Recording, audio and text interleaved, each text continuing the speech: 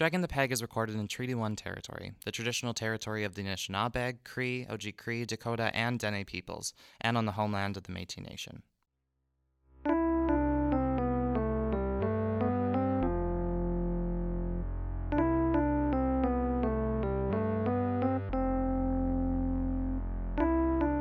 I'm a local drag queen. I'm a local queen in Winnipeg. I am an Asian drag queen. I am a queen here in Winnipeg. I am a fairly new queen. I've been doing drag for 8+ years. I've been doing drag here in Winnipeg for the past 10 years. I've been doing drag for almost 20 years now. I've been doing drag for way too long. I am a drag queen in Winnipeg. I'm a drag queen.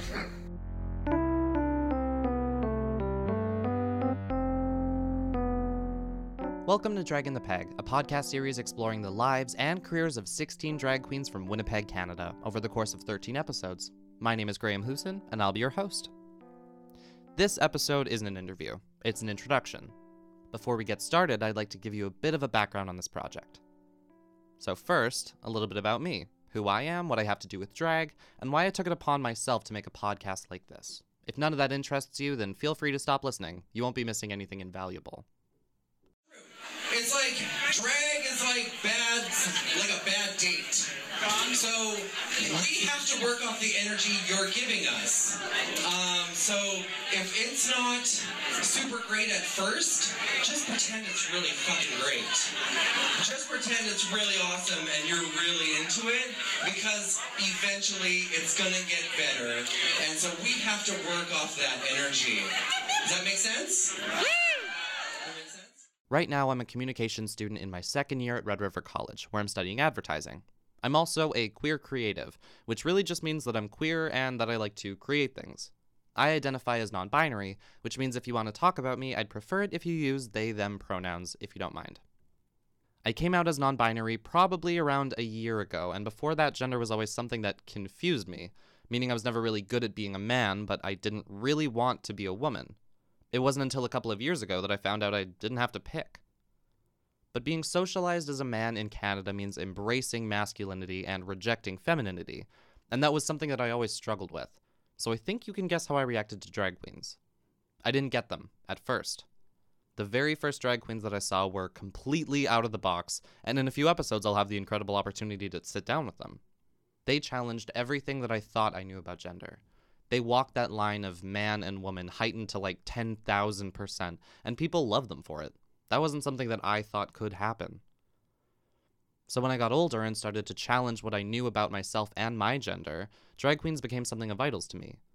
Like most people, I thought of them as men refusing the shackles of masculinity and embracing their feminine sides, and I loved them for it.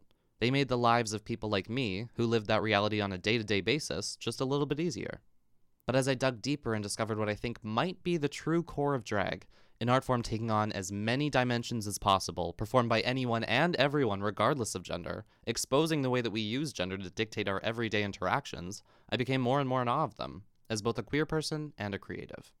So 6 months ago, I began production for Drag in the Peg as an assignment for college, but it's become so much more to me. It's been a pathway leading to some of the closest relationships I've ever had, certainly with my community. Some of these performers have become some of my very best friends, and some I even call family. While I'm certain there are a million reasons why Winnipeg drag is so significant, even as drag explodes into the world of mainstream media, if I had to pick just one thing that makes it stand out, I think it would be the love in the community. Satina, you've become more than I ever expected from you, and I love you with all my heart. From this day on, I want you to have the rights to the tequila name. You are the future, and it couldn't be brighter for you, and I love being the nanny. I never knew this day would come, but there is no one more fitting to let have it. Stand tall, my favorite girl. The world is waiting. Despite how weird and quirky and vulgar drag in Winnipeg can be, every queen or king is a part of a growing family and joins a long, loving lineage of performers that dates all the way back to the 70s. I'm very proud and honored to call myself a part of that family.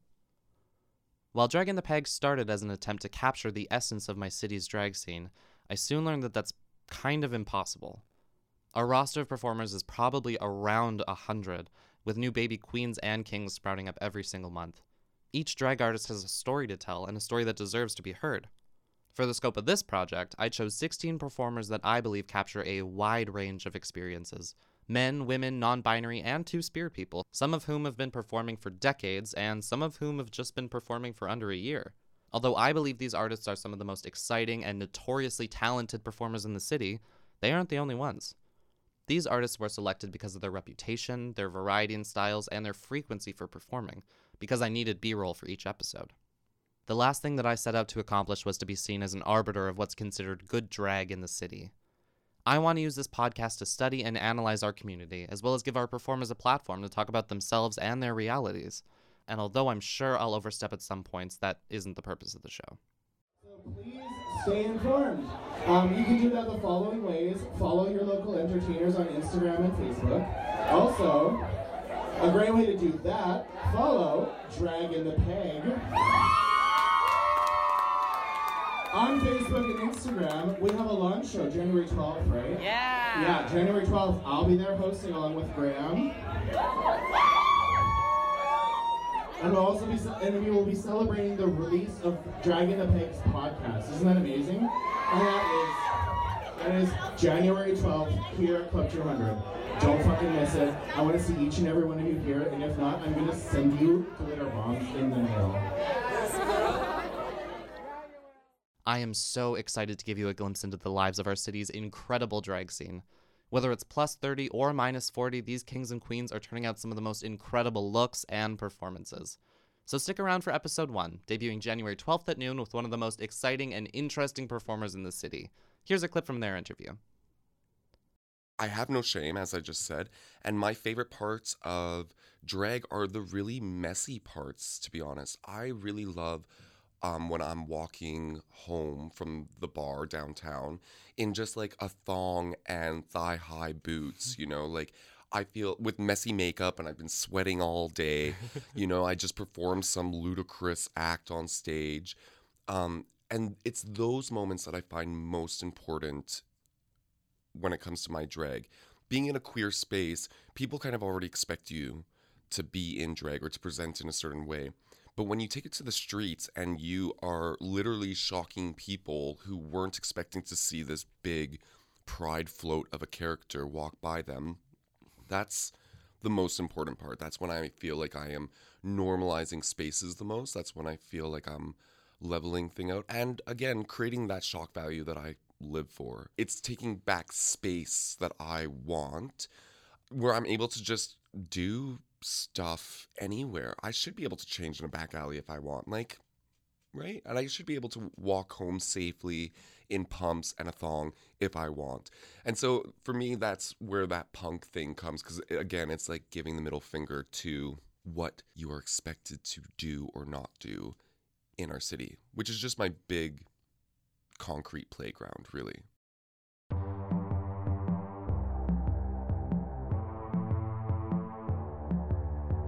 Make sure to follow Drag in the Peg on Facebook, Instagram, and Twitter to keep up to date on new episodes and extra content.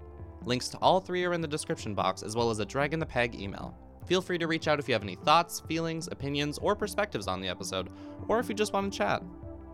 Thank you so much to one of my favorite musicians in the entire city, Claire Boning of Veneer, for this incredible intro and outro music. And also thank you to Red River College for letting me use your audio equipment. It's really nice. Until next episode, remember to always tip your local drag queens.